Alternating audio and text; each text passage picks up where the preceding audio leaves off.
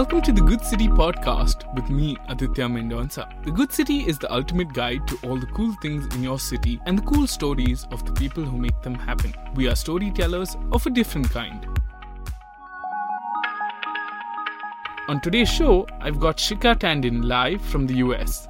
She's an Olympic swimmer who has represented India in the 2004 Olympics in Athens. Welcome to the show, Shikha Tandon. Thanks, Arjuna. Thanks for having me. So, Shikha, swimming's a fun sport. How did you decide to start swimming? And when did you decide to transform into a competitive swimmer? My foray actually into swimming was when I was 8 years old, and it was actually by chance. When I was younger, my younger brother had asthma, and the doctor recommended that he be put into swimming to help his lung capacity, and that's how I was also taken to the pool. And to be honest, I was extremely scared of the water when I started swimming, but I slowly started getting more and more comfortable, and just one thing led to the other, and then I started swimming at the state level, won my first nationals a year after I started learning to swim, and from then on it was just one step at a time, one swim meet to the other, and before I knew it, swimming was my sport of choice, and I was swimming and representing India. So you represented India at the Athens Olympics in 2004.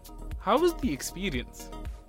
The experience, it's been quite an experience, because going from someone who was scared of the water to making my way through the national scene and then international scene, and then almost after a decade of learning to swim and competing, then being able to represent India at the Athens Olympics was, quite an experience. And, every athlete dreams of representing their country at the Olympics, and it's really an opportunity of a lifetime. And what's special about the games that, you have world championships and you have larger, continental games, but what's special about the Olympics is one that comes every 4 years.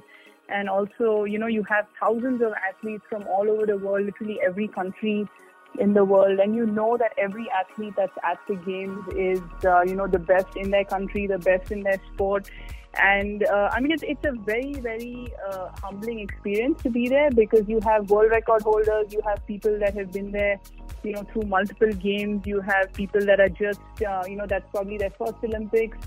And it's everyone living together, eating together, competing together, and the friendships that you make at the Olympics are just ones that you keep for life.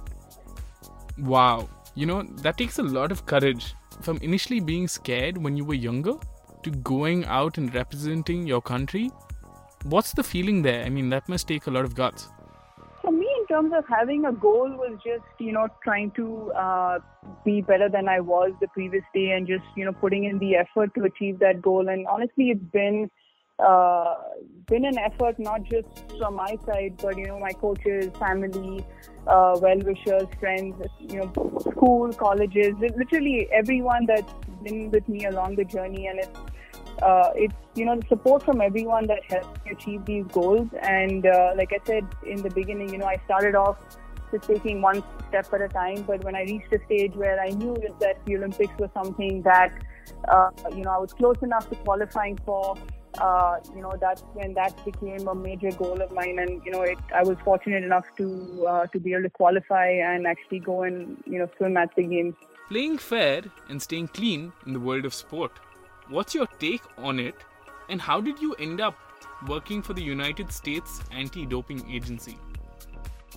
So throughout my swim career and sport career, I was always an advocate for clean sport and fair play, and I think it's the fair thing to do. And as an athlete, you put in the effort, you put in the hard work day in, day out. And, as an athlete, you want to be able to stand on the blocks or stand on the finishing line, knowing that, you're racing against people, that are playing fair. And it's a feeling where, it's for me, it's very humbling to be able to give back to sport in that capacity. And I think, there are multiple ways to give back to sport. Some are direct, some are indirect. And with anti-doping, I feel it's one of those things which are an indirect way of giving back to sport. And I have a background in the biosciences. My education's in biotechnology, genetics, biochemistry. And I think that's one of the reasons, why I was able to get the job as a science lead at USADA.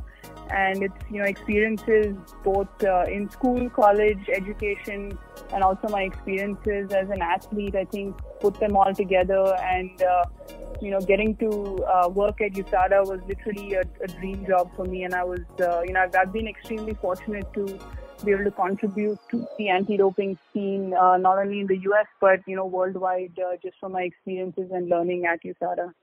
India is one of the leading capitals in terms of diabetic and being obese. How does the country use sport to beat it? So I got introduced to, the concept of measuring data and data analytics in sport and fitness, actually during my work at USADA. And that's how I started working and, looking into the fitness wearables industry. And the company that I work for right now is called Move. And recently I actually wrote an article about, how you can activate or pre-activate a culture of sports and fitness in India. And one of the things that I believe is that, for kids to get involved in sport or fitness, I think it's something that they get from their parents or the people around them. And one of the key differences that I see in the US, that I didn't necessarily see in India, is that, here over the weekends or, whenever families have free time, you have parents taking their kids out either for a bike ride or a jog in the park or just, going out to play some outdoor activity or sport.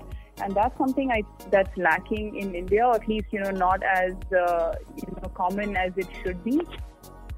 So Shikha, the number one topic right now in the world is depression. Whether you're in a professional career or whether you're in a sporting career, how does one beat depression using sport? So I think depression in sport is, more common at the elite level, and that's something, elite athletes spend, days or years, decades, pursuing their sport and training and competing, and it occupies most of their day. So once they decide to give up that competition or the sport, I mean, a lot of times they find themselves, with a vacuum, or they, don't necessarily know how to fill their day.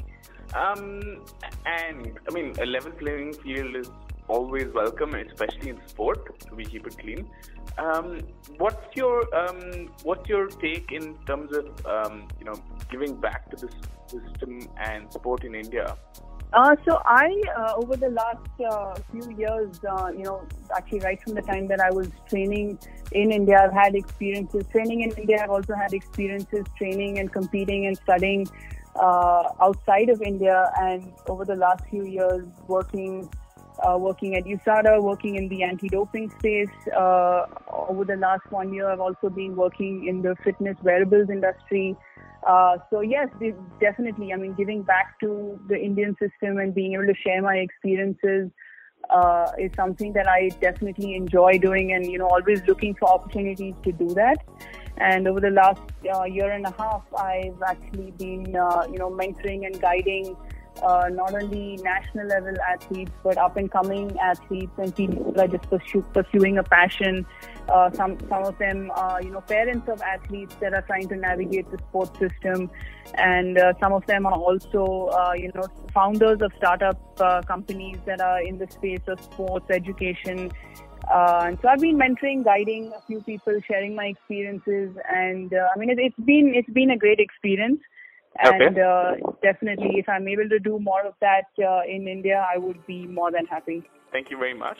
So, one of the most interesting things I've learned from this conversation today is that Shikha, initially when she was younger, was really scared of the water. But it's phenomenal to see how she's managed to climb up the ladder. From being scared to actually going out and winning medals on the national and international scene.